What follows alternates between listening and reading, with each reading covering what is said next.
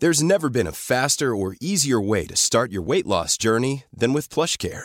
PlushCare accepts most insurance plans and gives you online access to board-certified physicians who can prescribe FDA-approved weight loss medications like Wegovy and Zepbound for those who qualify. Take charge of your health and speak with a board-certified physician about a weight loss plan that's right for you. Get started today at plushcare.com/weightloss. That's plushcare.com/weightloss. plushcare.com/weightloss. Ready to pop the question? The jewelers at BlueNile.com have got sparkle down to a science with beautiful lab-grown diamonds worthy of your most brilliant moments. Their lab-grown diamonds are independently graded and guaranteed identical to natural diamonds, and they're ready to ship to your door. Go to BlueNile.com and use promo code LISTEN to get $50 off your purchase of $500 or more. That's code LISTEN at BlueNile.com for $50 off. BlueNile.com, code LISTEN. Spurs in full cry here.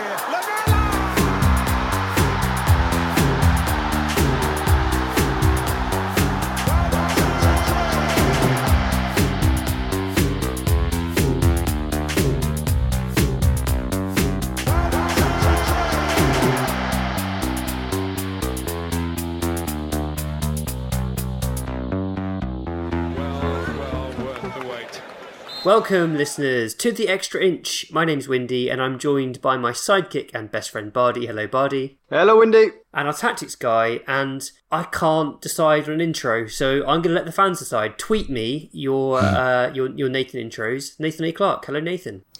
There's one here saying that I should be man of the match, tied fourth man of the match with everyone else as well. Bardi, are you putting in a claim for man of the match? No, not at all. I'm quite happy just doing the sideways passing, just keeping us ticking over. Fair. Bardi, I'm going to start off with this. This is from Paul Watson, who says, did any of you go to the protest? And if so, what were your thoughts? You did go. I did go. I went down to see what was happening. I just kind of thought as a season ticket holder and someone that kind of buys into, regularly paying money into Spurs. Hey, do you see that, Nathan? Do you see how he's putting us in a pedestal, but he's putting himself on a pedestal above us straight away?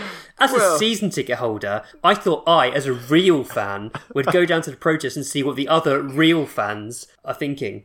Well, we all know the season tickets holders rank higher than you laptops, so I thought I'd go down and have a look to see what was going on, and it was a protest. There was some banners up, and people gathered and people mobilised, which is what I've always said I wanted to see from Spurs, a kind of mobilisation of the crowd. I still think it's a little bit leaderless. I think it needs guidance, but it's a step in the right direction.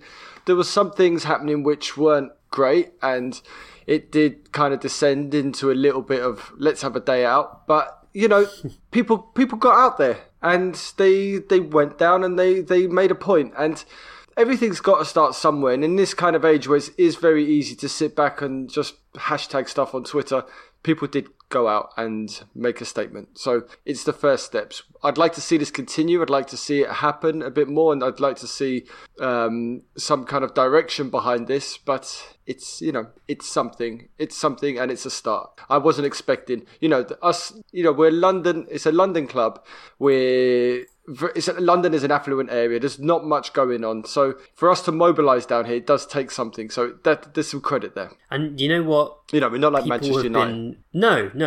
And people have been trapped inside for so long. I have absolutely no problem with people just using it as a bit of a get-together with their mates, frankly. It's completely understandable that people are going to get a little bit overexcited, have a few beers, and sing about Daniel Levy dying. I certainly didn't approve of the Daniel Levy jelly and ice cream song. But you know what? I completely agree. Good to see people out and actually standing up for what they believe in. Whether or not I agree with every aspect of the protests is kind of irrelevant. They did it, and I'm pretty happy, like you, that people mobilised and got together to create something. And again, like you, I think it needs a bit more focus next time, and I think that will naturally happen as it gathers momentum and as lockdown becomes lessened.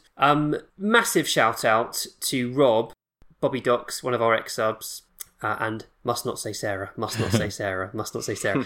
Alexandria, congratulations on your engagement, pair of you. Great news, very happy news. Bobby Docks is awesome. We're very happy for him. Patreon's going well, boys. Just to remind, some people might not know that we've got a Patreon. It's not like we talk about it every single week. So here's what you get if you fancy signing up for the Extra Inch Patreon. You get Nathan's videos, which at the moment are the Good Manager series primarily, but also over the summer they will be linked videos. So Nathan analyses players. Anything you want to add there, Nate? So I started to, at the end of last week's episode, we started to talk about directors of football, and I started to plan out my notes and my prep for that. And basically, there's no way of knowing who the good directors of football are. I really you can't separate the variables. We can look at clubs and say, here's a club who has a director of football and also recruits good players, but you just don't know who does what, and you can read a whole bunch of articles and they might just be a whole bunch of fluff. So I've no idea, and neither does anyone else. So if they tell you that this is a good director of football, they're talking crap. What I did instead is I prepared some off-season non-football content. Ooh, mysterious. Ooh, no further information. Oh, I hope it's what I think it is. Okay. Yay! Okay, cool. I think we're going to need a linked video on Joachim Andersen soon, Nathan. Yeah, that's it seems to be hotting up, doesn't it? It's so. You also get the other podcast that I do with Chris Summersell, who is a coach, an analyst, and one of the nicest people in the world. It's about coaching, basically. It's also about analysis that he does professionally. I think it's really interesting. It's much more Chris than me. I just sort of steered the conversation. It's called Straight Off the Training Ground, and I think it's a good listen. Bardi does a regular newsletter, which is absolutely banging. Got some really good writers who contribute regularly, including Ewan Flynn, who's just knocking him out every time at the moment. Ewan's smashing him out.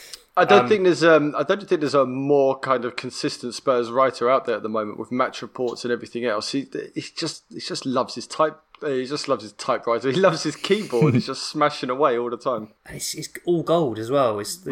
There aren't many wasted words in Ewan's writing. It's really good. Also, I did a youth update podcast. So if you like what I used to do for the Fighting Cock with the weekly youth update, it was basically a 30-minute version of that, looking at our young players and players out on loan. We've got Bardi's Book Club, and Bardi's just started a new series, which is a Football Manager stream, which I think is going to be a lot of fun. Bardi, tell us what you're doing for that. Well, Book Club, Book 2 is done. Tournament Frozen in Time by Steve Scragg. Despite moving house, I've still managed to finish the book. That is read. Book 3 will be Ewan Flynn's We Are Sunday League. I thought I'd give his book a read and then get him on and talk about it, and we'll see what that book's all about. The Football Manager series is just you thinking about me in the shower, Windy, and coming up with an idea of what I could do. I swear you just sit at home thinking, what can I make Bardi do this week just to order him around? And you wanted me to take control of Tottenham and just sign Italian players, so like Italian via Tottenham. So I started to do that, but I realised it would have been too easy. So I started trying to sell all the Tottenham players, and Daniel Levy, he ruined me. He wouldn't let me sell anybody. I sold Dyer to PSG for £5 million, and then right at the last minute, Daniel Levy said, "Nah, we actually think he's worth 20." I tried to sell Harry Kane to Real Madrid for 35 million, but Levy wouldn't have it. So what I've done is I've built a brand new team called AC Mio Mister. So it's an English team, but we're just going to be fully Italian, and we're only going to sign Italian players, and we're only going to play Italian classic formations. And we're in the Premier League, and we're going to see how it goes. Signed 6 players so far. Did one stream with some of the ex-subs, and I'll advertise when the next stream goes live. And yeah, the more people we can get into to share, and I think I might hire you for an occasion to be my assistant manager. And then once I've won the league, Nathan can do a video on why I'm a great manager. Love it. So let's get down to it. Let's talk about Wolves. I should say, if that does sound interesting, if you want, this is the stuff I always forget to say. If you want to join our Patreon, go to patreon.com/the extra inch and sign up. It's about, I think, £7 a month for all that stuff. I think it's a bargain. If you pay annually, you get a discount as well. Yeah, give it a go. Try it out for a month. If you don't like it, drop out. Oh, and you also get access to the Discord, which is just wonderful. Great community of Spurs fans on there. Good people. Now we'll get down to Wolves. Okay. Team selection, again, nothing really exciting to say because it was the same. We had slightly speculated last week that Ndombele might come back in. To be honest, I did think he would start. There was some sort of ITK that he would start. He didn't start. He's on the bench again. We've got lots of questions about that, so we'll talk about that in a bit more detail. Tanganga. Oh yeah, Tanganga, of course. I said it's the same, but of course it wasn't, because Tanganga was playing right back. Yeah, Aurier has an injury, which was kept very quiet. But Tanganga came in at right back, rather than Matt Doherty, which I suppose is a point of interest. Why do you think that might be, Nathan? Why specifically Tanganga rather than Doherty, or why has Aurier come down with a bad case of transfer to PSG? Oh, you think that's the case? Yeah, there was a quote. I think it was a Mason quote where he's like, it was kept quiet, but he's not 100%, which doesn't sound like an injury. Like he's not 100% willing to put his body on the line when PSG are knocking for a return transfer. Anyway, whatever. Why Tanganga instead of Doherty? Because he's played better. Because he's more athletic. Yeah, because he's an academy player, and Mason's going to have a little bit of favour for academy players. Maybe there's some prior relationship there, or maybe he just likes the idea of doing things that way. I thought he played pretty well. Yeah, absolutely. I thought Doherty, it seemed a little, I don't know, Wolves are his old club, so it made sense for Doherty to start, and I felt like we were going to have a lot of the ball in this game. Wolves have been very passive in midfield this season. In fact, their midfield's been pretty terrible this season, and I expected Spurs to have lots of the ball, and I thought that's a good time for Doherty to come back in, link up with Bale on that right-hand side, and try and make a few things happen. That said, very happy with Tanganga's performance. I thought he was pretty dynamic, to be honest, and really resolute at the other end. So let's talk about tactics and how it went. Wolves, they're not particularly interesting right now. They're in a strange state, I would say. Lots of young players playing. I don't think they quite know what they are. Lots of injuries, obviously, to Raul Jimenez and Pedro Neto, so lacking some key elements of their team. But Bardi there, they seem... Oh, Pedence as well, who I like. He's also injured. But they don't seem up to much right now. No, they seem like a team that's kind of lost its way. They were wedded to the 3-5-2, and that stopped.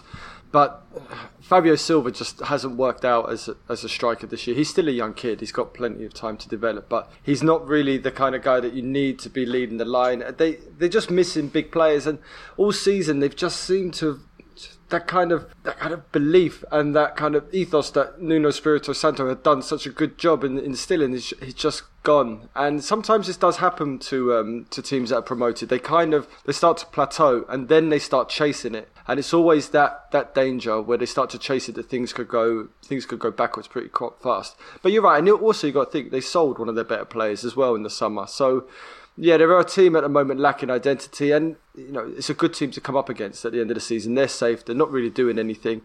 And it played into our hands totally, the perfect team to play at the perfect moment. Absolutely. And Nathan, I thought we put them away pretty well. Yeah, I haven't paid attention to Wolves this season. So I was expecting a lot more competition in midfield, and I was a little worried coming into this fixture because of what we saw against Leeds and sort of the first half against Southampton and, of course, against City. So I was a little concerned about this game, but we dominated start to finish, basically. They didn't contest the middle of the pitch. They dropped off us, and I think that's exactly what we want at the moment, really. I was really impressed. I was really pleased because I had a little bit of nervousness around everything following the lead, just a tiny bit, not like a dramatic concern, but I needed to see that. I really wanted to see that against Wolves, and that's what we got. They didn't offer much. I think that we struck a good balance of patience in the final third without becoming just pointless, and we maintained a constant threat, and we did a decent job of preventing not a great job, but a decent job of preventing the counterattacks. Obviously, when Adama Traore is running at you, there's not a lot you can do. You have to wait for him essentially to hope that he messes up his pass, or hope that he messes up his shot, or hope that he just dribbles off the edge of the pitch. because you can't tackle him. There's just literally nothing you can do. What a ridiculous football player. But I was really impressed. We had some really nice combination play. I think Lo Celso came under criticism from the Leeds game. But I think in this game where we're dominating, we're in control, where he can push forward and be expressive, some really nice link-up play between him and Dele. Just really nice combinations all around, and players being creative and expressing themselves, and while still following plans. Yeah, just really good stuff all around. I think it is. Mason has decided what his team is, and he's just going to play this team now to the end of the season. There's no real fixture congestion. It is what it is, and he can take that. He can take that risk of playing Bale every week, and it's got to work sometimes. At the moment, Spurs, like that moment in The Office where Ricky Gervais, he's getting changed and he's letting it all hang out. Then the lady walks into the changing room, and all of a sudden it sucks in. Spurs are a little bit like that at the moment. When they suck it in, they look all right, but when they get pressed, it all kind of falls out, and like what Leeds did to us, I said that's my worry with Spurs. But right now, with Aston Villa still to come, I think we're in a decent place. Yeah, I mean, I completely agree. I felt like essentially most of our players played pretty well in this game, and the setup suited us. Lots of touches. Højbjerg with time on the ball looks a really, really useful player. I think he did at the start of the year as well when he had lots of touches, but certainly in this game we saw his creative side come out. A lovely threaded ball through for Kane. Again, no pressure on the ball, time to pick a pass like he did against Man U early in the season, and he did it really well. He's clearly got some ability in terms of creating, and then he goes and scores a goal as well. Let's talk about that Kane goal, because I think it deserves a mention. So Tony, who is Mopo Hotspur, said, "Harry Kane, truly world class. How many other Spurs players missed that first goal? Kane made it look easy." And I think that's a really correct point to make, that a lot of players do rush at that and they do sort of end up hitting it into the goalkeeper or defender. Kane was just so in command of the situation. He just played it on his own terms. He allowed himself to take a look and wait and just take another touch, and then it becomes an easy finish when actually it's a very difficult chance with two players converging on you. He made it look so simple. And Bardi, is that what we... Kane now is, obviously he's always been a great finisher, but to me he just seems to have such a control over his game and the game in general. I think it's his patience which sets him apart. A lot of strikers would have gone after the first touch, or when they felt the defender coming in, they would have then taken the opportunity. But Kane just has that. He has that faith and that belief in himself to wait for the right moment, and that's all. In the end, he just tapped it in because he had the patience to wait, and that's something which I don't even know if you can learn that. That's just something which is just a natural ability that he's just honed and practiced, and yeah, that's what sets him apart from pretty much every other striker in the country. And if you think about how many goals he could have had this season, he's hit the post, he's hit the woodwork 9 times this year, which is like a record in the Premier. The only person that's hit the woodwork more is Van Persie, and he hit it 10 times in one season. So that's 9 goals that he's missed out on. So even if you give him half of those, he'd be clear at the top of the Premier League goal scoring table. That's interesting. I didn't realise he hit the woodwork quite so much. Yep. Kane is he's like our Doctor Strange, the way he just controls time and things around him. It's seriously impressive. I just love watching him play. But, all of our other attacking elements performed well as well, I thought. I thought Dele was really impressive, some nice touches, some nice backwards pressure, which I referenced on Twitter during the game. Really good pressing, often forcing turnovers or winning the ball himself. I agree with Nathan. I thought Lo Celso played well. There was criticism for him on Twitter. I had a conversation with Ray at half-time about Lo Celso, who didn't think he was very good. I thought he did pretty well. Bale had some nice moments. Again, looked assertive. It was interesting that Wolves played Semedo on the left, I presume to deal with Bale cutting in, because Semedo was obviously playing on his wrong side as well. But Bale still had the beating of him pretty much every time, which was a really positive sign. I guess the only one that didn't quite live up to expectation was Son. But then, Son's in a difficult moment in terms of his own form, I think, and when you've got other players performing well, it doesn't matter quite so much. At the other end, there were a few concerns. So Paul, who is Paul No Punctures, says, we kept a clean sheet against Wolves, but I feel we were very lucky on the day. Wolves couldn't hit a barn door. Why were Wolves able to get out at us so easily, and the Adama excuse is invalid? but it's not, man. Like, it can't be. Like, at least, what? Half, 2/3 of those counterattacks were Adama Traore. Like, right. If we want to talk about the ones where he wasn't involved, then, like, yeah, fair enough. We're not a perfect counter-pressing side. We won't be for some while. I don't know who the next manager is going to be, obviously. That's what we're going to have to work on. When you play Lo Celso as one of your midfield two, he's not ideal defensively for that role. I still fancy him for that role regardless. Our defenders have mistakes in them, and we've seen those mistakes time and time again when we've played in a different style and a different setup where they're exposed a lot more to continual threats. But they're going to be imperfect when defending space behind them too. But what did Wolves put up in terms of expected goals? 1? Just over 1. Just over 1. Yeah, there you go. So that's fine. That's a reasonable defensive performance. The difference is putting up the 3 plus the nearly 4 expected goals down the other end, and that's what matters. So I don't know. Wolves are in a bad place at the moment, but they still have those individuals, not just Adama. Podence as well. Mm-hmm. The rest of them. They're going to have threats on the counter, and that's what you just have to expect to an extent from Premier League sides, and you just have to, control the game as much as you can and put up your own chances at the other end. That's football.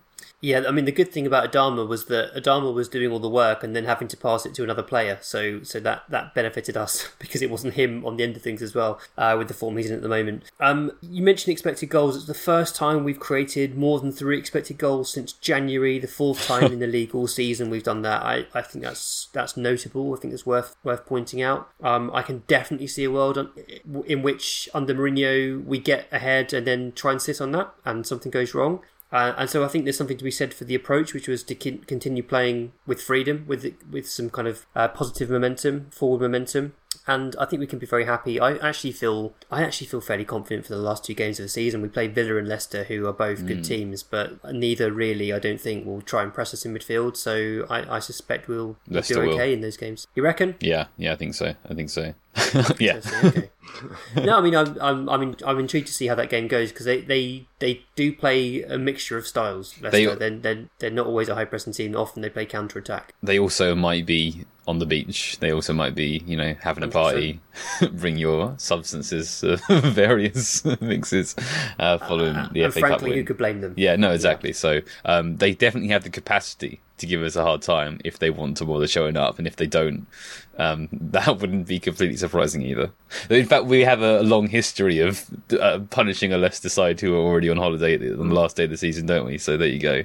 5 goals for Harry Kane, golden boot in the bag. Wouldn't that be lovely? This is the question of the moment. So this is from Marcus White, who says, is there any way outside of my foolish FIFA fever dreams to regularly get all 3 of Dele, Gio and Tongi on the pitch at the same time? If not, what would simply having all 3 integrated into the 18 each week mean for Spurs' midfield next season? And we had similar questions from Corey and Scott H as well.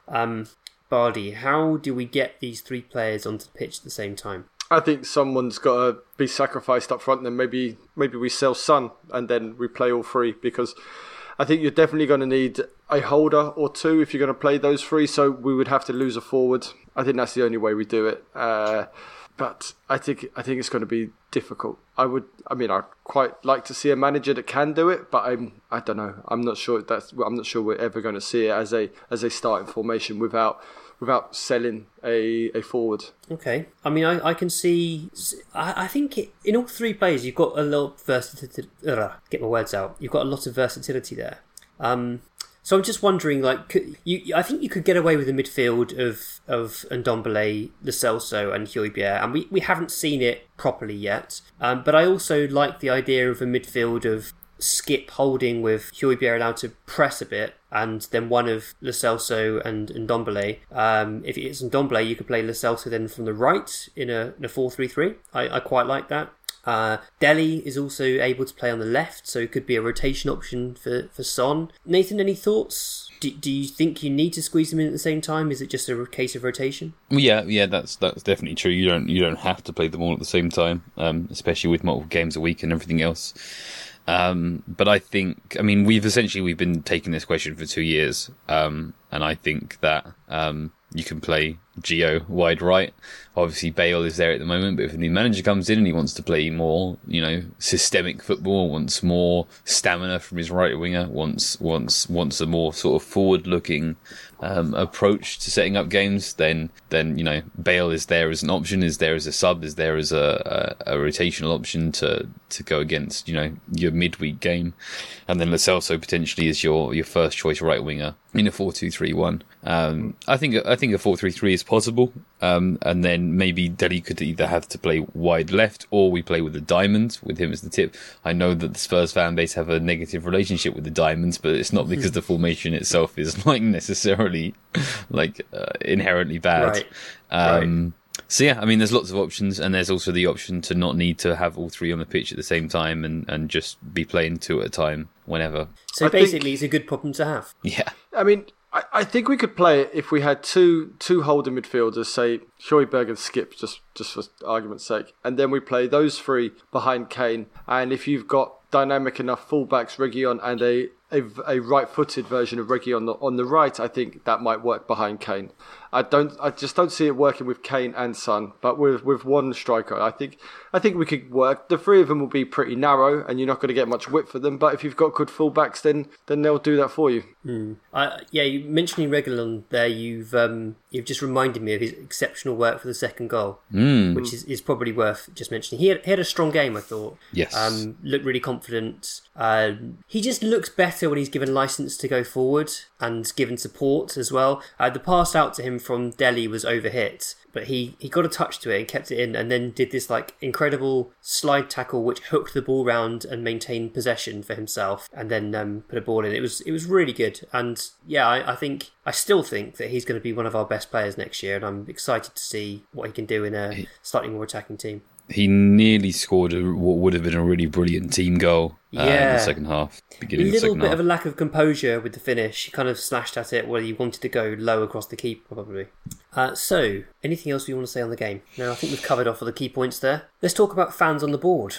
So Spurs have conceded, essentially. They've said that they are accepting of having a fan on the board in a statement they put out. And actually, there's been more progress more recently in that the Tottenham Hotspur Supporters Trust have agreed to meet with the board of Tottenham to discuss having an elected representative from the fans on the board. Nathan, any thoughts? Yeah, well, I think it's really good. I think it's really promising. We talked sort of about the protest at the end of the last episode, and I said that the focus of that protest should be getting fans on the boards, and then Spurs have clearly listened to that episode. They've immediately conceded that ground before the protest has even taken place. They've conceded that ground so rapidly and so easily that it makes you go, hang on a second, actually, is this real? Is this genuine? Or is this what Chelsea are doing, which is having two fan overseers who can come to a couple of meetings a year and they're not allowed to say anything? And it's like, okay, but from everything that is written so far, it appears to be quite genuine. Now, obviously, the trust need to be involved and need to make sure that is upheld, and we need to, be prepared to go to protest again if that's not what it is. But it looks really promising. Talking to the trust, there's been a hell of a lot of criticism over the trust's refusal to meet with Spurs after the whole European Super League fiasco, and then now they're agreeing to meet the board. People are saying, well, why didn't you just do that before? But it's like the trust have put up demands, the club have folded, the club have met those demands, and now the trust will meet them. I don't know how you can possibly view that as anything other than an outright victory, right? The trust have refused to meet. They've utilised their power. They've demonstrated that they have that power because the club have folded. A multi-billion pound company have folded to them.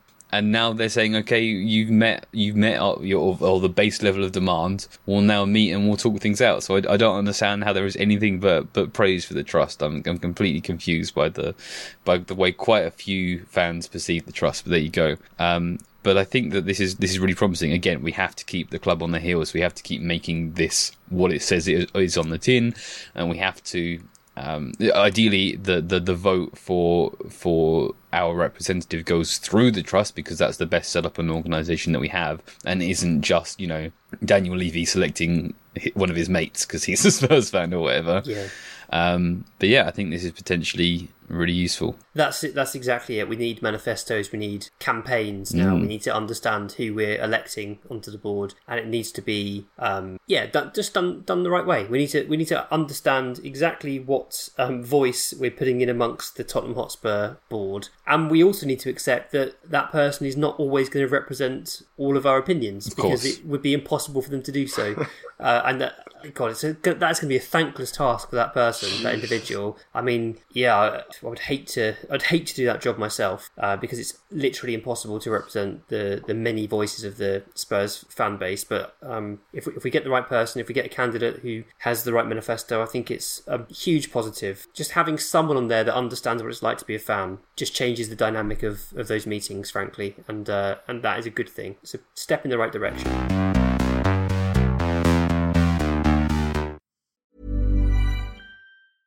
Selling a little or a lot? Shopify helps you do your thing however you cha-ching. Shopify is the global commerce platform that helps you sell at every stage of your business. From the launch your online shop stage to the first real-life store stage, all the way to the did we just hit a million orders stage. Shopify is there to help you grow. Shopify helps you turn browsers into buyers with the internet's best converting checkout. 36% better on average compared to other leading commerce platforms. Because businesses that grow with Shopify. Get a $1 per month trial period at shopify.com/work. Shopify.com/work. Ryan Reynolds here from Mint Mobile. With the price of just about everything going up during inflation, we thought we'd bring our prices down. So to help us, we brought in a reverse auctioneer, which is apparently a thing. Mint Mobile Unlimited Premium Wireless. How to get 30, 30, bit to get 30, bit to get 20, 20, 20, bit to get 20, 20, bit to get 15, 15, 15, 15, just $15 a month? Sold! Give it a try at mintmobile.com/switch. $45 up front for 3 months plus taxes and fees. Promo rate for new customers for limited time. Unlimited more than 40 gigabytes per month. Slows full terms at mintmobile.com.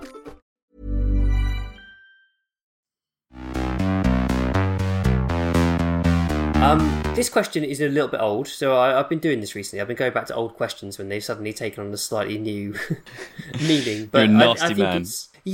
I'm not doing it for that reason. I think it's genuinely an interesting question. This is from Ben Bernstein, who says, earlier on I was sympathetic to Wendy and Nathan's view that this is a team that has a lot of potential but has simply been put into an ill-fitting system by Mourinho, whose man management and personality have been extremely alienating as well. However, as the season has gone on, I've become sceptical that the squad does indeed have that potential. Yes, Windy, I have spent the time on FBref and see the per 90 stats for players like Dele and Lo Celso, both of whom I love, but the sample size for both is relatively small and against mostly poor competition. It seems clear to me that we need a massive multi-year investment in essentially all parts of the squad, save for maybe Tongi and Højbjerg's positions. Yes, even our attack, which is ageing rapidly. I would be overjoyed if we fired Jose, so you can see how old this question is. But what gives you hope that this squad could be competitive for top four under a different coach? Bardi, I want to come to you first, because you've been very critical of the squad as a whole too, particularly our centre-backs.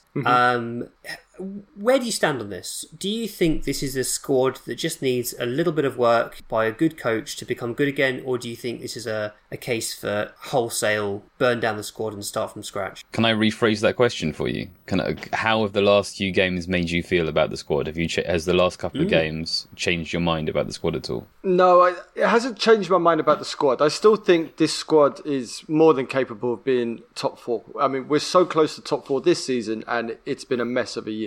I think a lot of that hope and positivity going forward is the fact that we have the best striker in the world, and we have Hugo Lloris, who I thought needed replacing, but he has stepped up and he remains an incredible shot stopper. And we have individuals in the team who are brilliant.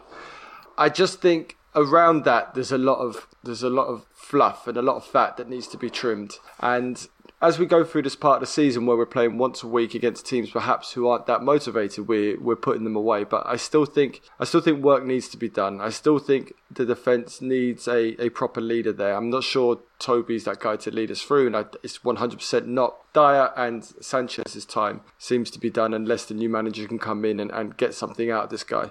So I think there's a lot of potential in this team. So like Windy, I'm optimistic about what we can do, but I still think we need major work at right back, centre midfield, and a third forward, or a change in style and how we play with our forwards. Okay, and Nathan, what about you? Are you optimistic still?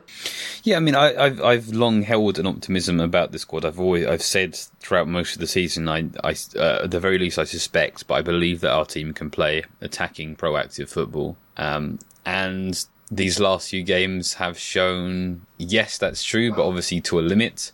If teams like Leeds or the first half of Southampton can contest that midfield with us, they're going to give us a hard time. But when we can control the game, and we can control the game, against Sheffield United, against Wolves, and in the second half against Southampton, then we're going to look pretty good. And you can say, okay, well, that's just Wolves, and they're on a bad form right now. Okay, that's just a tired Southampton. That's just Sheffield United, the worst team in the league. But that's 3 teams already. And then maybe you'll say that after we play Villa, and it's a Villa without Grealish, and they're not really good without Grealish. But that's 40. And suddenly it's like, well, okay, you can say it's just this, it's just that. But that's making up now a significant portion of the league. And this is where we're at, like, day one nearly, without wanting to undermine like Mason and Powell too much. This isn't even the beginning of a project that will look to build on those foundations. So our foundations are just a group of players coming together under a couple of ideas who are already one of the better teams in the league. And I think that there's potential both through management and organisation, and also through some investment. I think there's a hell of a lot of potential in this squad. I mean, I think Tottenham on autopilot, I still think we beat most of the teams in the league without sweating. So I do think what I hoped for, the reason why I backed Mourinho is because this squad is good, and we can see that under Mason, that we will beat the majority of teams without breaking sweat. But what I was hoping for Mourinho was that something, rather blindly, something that could make us beat Man City like we did at home, and may help us beat Arsenal and get those points. And I thought Mourinho could do that, but he couldn't. And in the end, he couldn't even he couldn't even turn on the autopilot anymore. So what I want is a manager that can utilise his squad, because I do think there's some good. I'm not as angry with him anymore. I've been furious with him, and I'm kind of mellow towards him. So I do think, thinking rationally now with the anger gone, that there are some good players there. But I still do think we're completely lacking in a system, and that's what I hope a Potter or somebody comes in and just instills that, and then makes the key changes here and there. Because we are close. We're so close to top 4 this season, and it's been a mess. It is crazy, isn't it, how close we actually are to the top 4, despite what a terrible season it's been. Bad results go our way and we're in the top 4. It could still happen. I mean, it's very unlikely. We'd need a miracle, but it could happen. Yeah, I mean, just the fact that it's not impossible is insane to me at this point. But I mean, I completely agree. I sort of agree with both of you. I agree with Nathan that there's a huge amount of untapped potential. I agree with Bardi that there is some chaff that needs to go, and has needed to go for a few seasons. I mean, we've said on this podcast for the last 2 summers, I think, that there's certain players that we just want to get rid of, and perhaps they've not been able to get rid of them, but now is the time just to take a price, take the hit, get rid, move on, bring someone fresh in, try something different, bring some youngsters through, whatever it might be, but get some players off the wage bill for sure. But yeah, I mean, in terms of the untapped potential, I tweeted some time ago, and I got some pelters for it, that this is an exciting role for a progressive young coach, because Dele is the perfect example. The way you should be looking at Dele is, look how incredible he was 3 years ago. Let's do everything we can to get him back to those levels where he was genuinely one of the best attackers in the whole of Europe. Top 5 leagues, he really was. Don't go, yeah, but he's been crap for 3 seasons. Think, how do I get him back to where he was? Twist the argument round. And we're seeing green shoots already. We're seeing Dele look like he's making steps in the right direction to get him back to what he might have been. But it's not just Dele, is it? It's Ndombele, potentially one of the best midfielders in Europe. If you get Ndombele playing as well as we know he can, you've got a star in your hands. If you get Kane taking the numbers of shots that he did in this game against Wolves every week, he scores another 5 to 10 goals on top of what he scored this season, which is insane. There's huge potential there. There's absolutely enormous potential, and that's before you even think of Skip, Sessegnon, Tanganga. I think Clark still is a real high potential young player. You know, there's a lot there to work with, and I'm excited. I'm excited to see whether we can become competitive and who that coach might be. Speaking of coaches, Ben Bowman says, who's your dread manager? The worst but plausible hire. Go on, Bardi. Well, we were in the pub on Saturday after the protest, and I'm yet to renew my season ticket. And we were discussing this. What manager? What manager would make me not renew? Because I'm posturing that I'm not going to renew, but I know I will renew. So, what manager would Spurs appointing before the renewal date stop me? And I think Sean Dyche. I would renew. I would renew, but I would be really angry about it. And I would want to see his PowerPoint presentation. I'd want to see what he sold to Daniel Levy. But I think Steve Bruce, my season ticket goes in the bin. I'm not having that. But then the Roberto Martinez question came up, and I hate Roberto Martinez. And he's going to the Euros, and he's not even going to be available until late July. Ugh. Would Martinez Perhaps Martinez would make me delete my season ticket, but I think Steve Bruce would make me. You're more likely to renew for Dyche than Martinez. Yeah, it's mad, but I don't mind Sean Dyche. I think he's quite an honest manager who's taken a ragamuffin group of players and kept them in the Premier League, and they're a bad football team, but he does something with them and gets them to that 40-point mark and keeps them safe. Manager. I would take him. But Steve Bruce, no. Martinez is a probable no as well, and I think Steve Bruce is. I want to hear what you guys say, but yeah, Bruce is a definite season ticket in the bin. Oh, buddy, no, like Sean Dyche would just have Ben Davies chipping balls up the line for Harry Kane to sort of work the channels. Yeah, and just hoping for a bit of magic. Yeah, exactly. Oh god, sign Chris Wood. I quite like Chris Wood. I actually think Chris Wood would be a good kind of Llorente alternative. I believe that. Llorente was awful, but you guys were all happy with him because he had a fancy surname. I think Chris Wood would be a good alternative Plan B player. No, I'm not having it. No, just no. Nathan, do you want me to go first, or have you got one? I've just brought up the odds checker for next Spurs manager, and I'm looking down the list, and there's a few names. Okay. So the best odds right now are Inzaghi. I'm gonna do my research, but that's a maybe pile for now. Potter, I like, obviously. Rodgers, I have some sort of personal non-fondness of, but as a manager, as a tactician, I rate him very highly. Scott Parker is a definite no for me. Martinez is like most likely a no, but I think there's a small percentage of possibility that it could work out for him. I think there's something there. Benitez is a definite no. Oh my goodness, I would hack into Bardi's laptop and cancel his season ticket renewal. But see, I don't like Benitez. I don't like Benitez, but he's not kind of end of days appointment. I think Klinsmann would be end of days. Ryan Mason would be end of days, but Benitez, I would accept. So you've just said mine. Because I do think it's vaguely plausible. It's Ryan Mason. I think it would be such an awful decision to give him the job long term. And not that I have anything against Ryan Mason. I think he's a lovely human being. I really have admired the way he's handled the press conferences, which has been a big surprise. He's been pretty assertive. He's handled himself well. He's coped well with difficult questions. But he's too early on his journey. He needs to go away, finish his coaching badges, go and manage a League 2 club or a League 1 club and learn what it's actually like to be a football manager for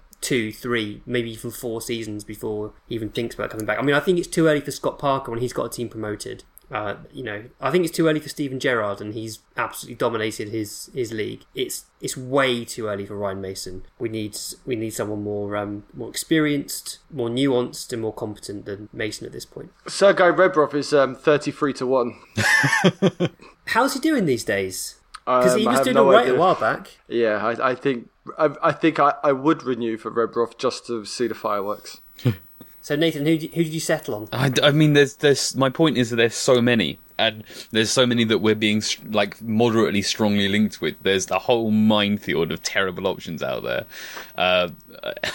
Let me see how far I have to scroll to see Jose Mourinho's name. Tim Sherwood is bottom of Sky Bet at 100-1, alongside Wayne Rooney and Sol Campbell and Alan Pardew. I thought you were going to say Alan Partridge then.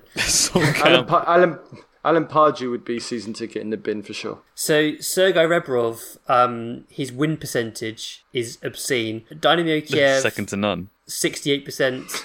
Al Ahly, 60%. Ferencvaros, 62%. He's doing pretty well. There we go. The prodigal son returns. He's won 2 Ukrainian Premier Leagues. He's won... Oh, hang on. Yeah, that is as a manager. He's won... Is that the top level of Hungarian football twice? Maybe we just misread the prophecy and we signed him as a player when we should have signed him as a manager. Instead, they just got it a little bit. They got the timings wrong on it. No idea what style of football he plays, but maybe it's one to add to the Good Manager series, Nathan. Jesus. Well, I mean, he's on the list, I guess. Bardi, I'm going to ask this to you. This is from Chris P, who says, will a good centre-back signing transform the team the way that Virgil van Dijk did at Liverpool and Diaz has to a slightly lesser extent at City? Is it that easy? I mean, signing a good player always helps. So it's not that easy to fix Tottenham, but it will be a huge step in the right direction by removing Dyer. Yeah, I mean, again, I thought Dyer played pretty well in this game. Like, I just think if Dyer's got protection, if Dyer's playing in a possession-based team, if Dyer's not being asked to defend his 6-yard box... Okay, wait. So that's a lot of things. That's a lot. Let's build a team just to protect Eric Dyer. Formation. Like, obviously fire Eric Dyer into the sun, obviously. But my point is, I don't think it needs us to drop 80 million on the centre-back. I think if we just got a vaguely competent centre-back, or hell, Joe Rodon, or, Japhet Tanganga, I think we could still be perfectly competent. I mean, I do think this summer is the perfect time to sell Eric Dyer. I think it makes complete sense to move him on, to give up on the experiment. I think he is not a natural centre-back, frankly. I just don't. The perfect time to sell Eric Dyer is when Man United offered us 50 million. 50 million. Yeah, oh God. Yeah, that's crazy looking back, isn't it? Yeah. 50 million. I think Buddy, correct me if I'm wrong, I think Dyer would look pretty good in Italy, in the same way that Chris Smalling did. All right, I'm not gonna rise to that bait, but yeah, okay. I mean, yeah, maybe he would look okay in as you said, he would look okay in a certain team that perhaps sits deep. Yes, perhaps, but he's still not a very good footballer. There was I was watching something recently. Like every now and then, I get these kind of trips of nostalgia, and I go back and start watching old Tottenham games and Eric Dyer pulling strings in midfield, and he just looked like a different animal. He just moved and he was able to pass and he could see what was happening on the pitch. I don't know. I think there's something happened in his timeline where something just short-circuited, and he's just never been the same since, because he was a wonderful player, and I thought he would end up being like our version of De Rossi, someone that could step back into a back three and look good in the middle, and then step back full and then step into a midfield three or a midfield two. It's such a shame because he's a lovely guy, and he talks wonderfully about Tottenham. He talks wonderfully about the game. I love the way he speaks Portuguese, and I love his whole upbringing. There's so much to like about him. Even today, I think Vaz commented on Twitter about how Dyer's been grown an allotment, a bit like Windy during lockdown and that kind of stuff. And I really admire Dyer, the human being, but it was totally wrong to just go marching into the crowd to protect his brother. But even stuff like that, you think Eric Dyer should be someone that we really appreciate and really love, but he's just not a very good footballer, and it's very sad. It's such a shame. I agree. Dyer the man is a good egg for sure. Yeah. Someone else who I think could work in a centre-back formation that allows us to push into midfield is Tanganga. He's really impressed me with his ability on the ball. I've seen Tanganga play a lot over the years. I watched him when he was 16 for the youth team. I watched him for Spurs and for England, various age groups. And he was really good. I was thinking this guy is absolutely nailed on to make our first team. He's a quality centre-back. Really liked him. And then it just went quiet. And I was like, okay, for whatever reason it hasn't worked out. He's gone. He's dead. And then Mourinho brought him in from nowhere. And I was like, yes, this is excellent. Tanganga's got so much potential. He's a really good, wholehearted defender who puts his body on the line. And the thing that shocked me, which I never saw, is his ability on the ball. And he showed it against Wolves. He's able to sort of drive forward, able to take the ball in tight spaces and be comfortable and win free kicks, able to put in really dangerous crosses, a low ball that was really threatening. I did not think Tanganga had that in him, to be honest. And I think, say it's Potter and say we end up playing a back three, which I think is questionable because Potter could easily play a back four. Tanganga on the outside on the right of a back three with the ability to move into midfield, that's a pretty good option to have, I think. I do like the thought of that.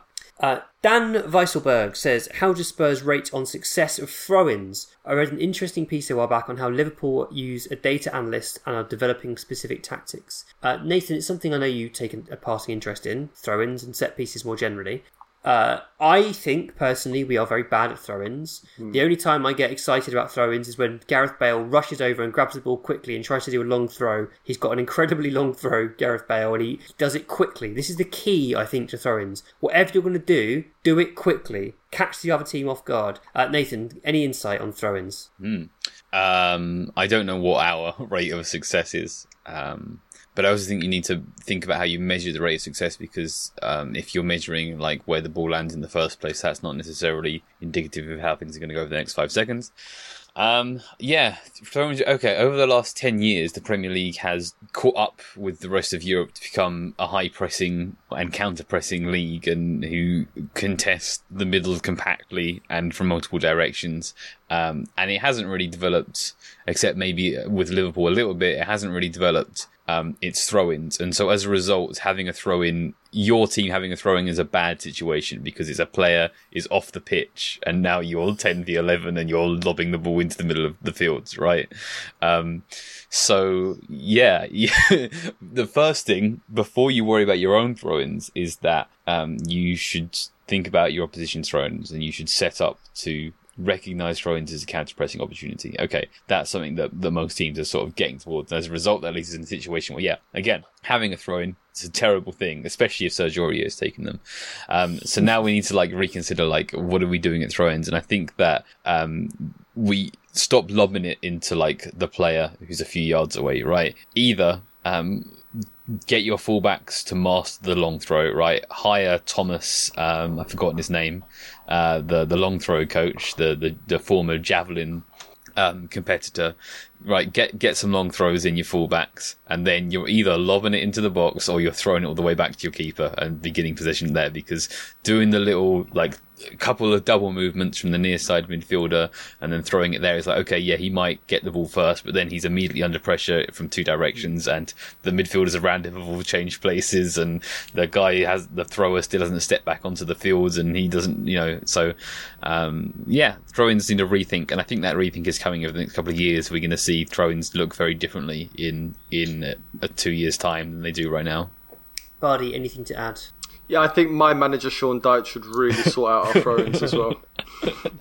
It's literally just put it on the head of the biggest man in the team, isn't it? Hit Chris Wood early. Yeah, find Woody. Find Woody. Yeah, it is. What I do like is our friend Duncan Alexander, great man, Ollie Saylor on Twitter, is Wood is now the highest scoring material in Premier League history over Stones and I guess silver or maybe metal, I don't know. But yeah, Wood has scored more goals than any other material in the Premier League. I love that stat. Nice. Last one before we wrap up from Fergus Costello, who says, any thoughts on the end of the Darude Sandstorm era at Spurs? Am I missing something? Why is it the end of the Darude Sandstorm era? Because fans will be back. Yeah. So they'll stop doing goal music. But it still plays Sandstorm, no? No, I don't think so. I had in mind that the new stadium was playing it with or without fans. Am I wrong? I'm not sure No, now. I think you're wrong. I think they just... Okay. I've only ever noticed it since there hasn't been fans, but I'm quite looking forward to it. I mean, on Saturday, going back to the stadium, the walk up Seven Sisters, just seeing the monster of the stadium looming above all the shops and stuff. It was it's been over a year since I was last there, and it's the longest time I've gone without watching Spurs play, and it was nice to get back into the routine of it. And even though it wasn't a game, it was I realised how much that kind of journey and that just getting to Tottenham was part of my ritual of watching football. And I think over the last year or so, I have, even though the whole my manager stuff and loving Spurs and stuff doesn't go away, I have become a bit detached from Tottenham, and I can just take it or leave it now. It's on TV, and it's one of those things that I can catch up later, and I don't like that. I like Tottenham being something which kind of almost you build your weekend around, and this whole lockdown has made Tottenham kind of secondary, of course, because it is football, secondary. But yeah, I'm looking forward to getting back to the stadium now and watching my manager Deitch.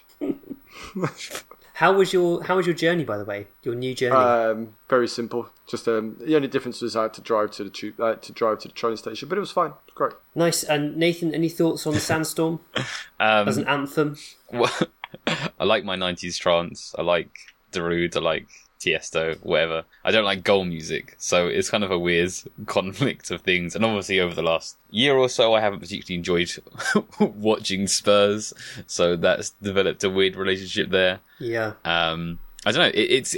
It's a really good song. It's a song that I really, really like. But like, it's also like prior to becoming on goal music, it became like the meme song, where it's like if someone asks what song is in a video, the joke answer is Darude Sandstorm. I don't understand where that has come from or why, but it's kind of funny that like it would then become the song selected by our players. I don't know why 90s trance is so popular with our squads. It's bizarre. It's kind of a weird thing. I'm looking forward to being able to enjoy the song on its own merits and separate it from Sun smiling, basically. Oh God, I'm looking forward to that sort of slight moment of silence whilst you wait for the ball to go into the net, and then the incredible roar of the crowd. And it was so good watching the FA Cup final over the weekend. I absolutely loved watching it, not just because it was an interesting game, but mainly because the fans were there. It's such a difference seeing the Leicester players celebrate with the fans. It just made me so jealous. I loved it so much. Soon. You've been listening to The Extra Inch. Thanks to Nathan A. Clark for production. Thanks to Bardi for being Italian. Thanks to Adam Gardner for the artwork. Thanks to David Lindmer for our intro music. You can find him on Twitter at DavyShambles and his SoundCloud D Lindmer. Do check him out, he's great. Follow us on Twitter and Facebook at The Extra Inch. Email us via podcast@theextrainch.co.uk and subscribe via your usual podcast platforms. And if you do enjoy the podcast, consider leaving us a rating and review. That would really help.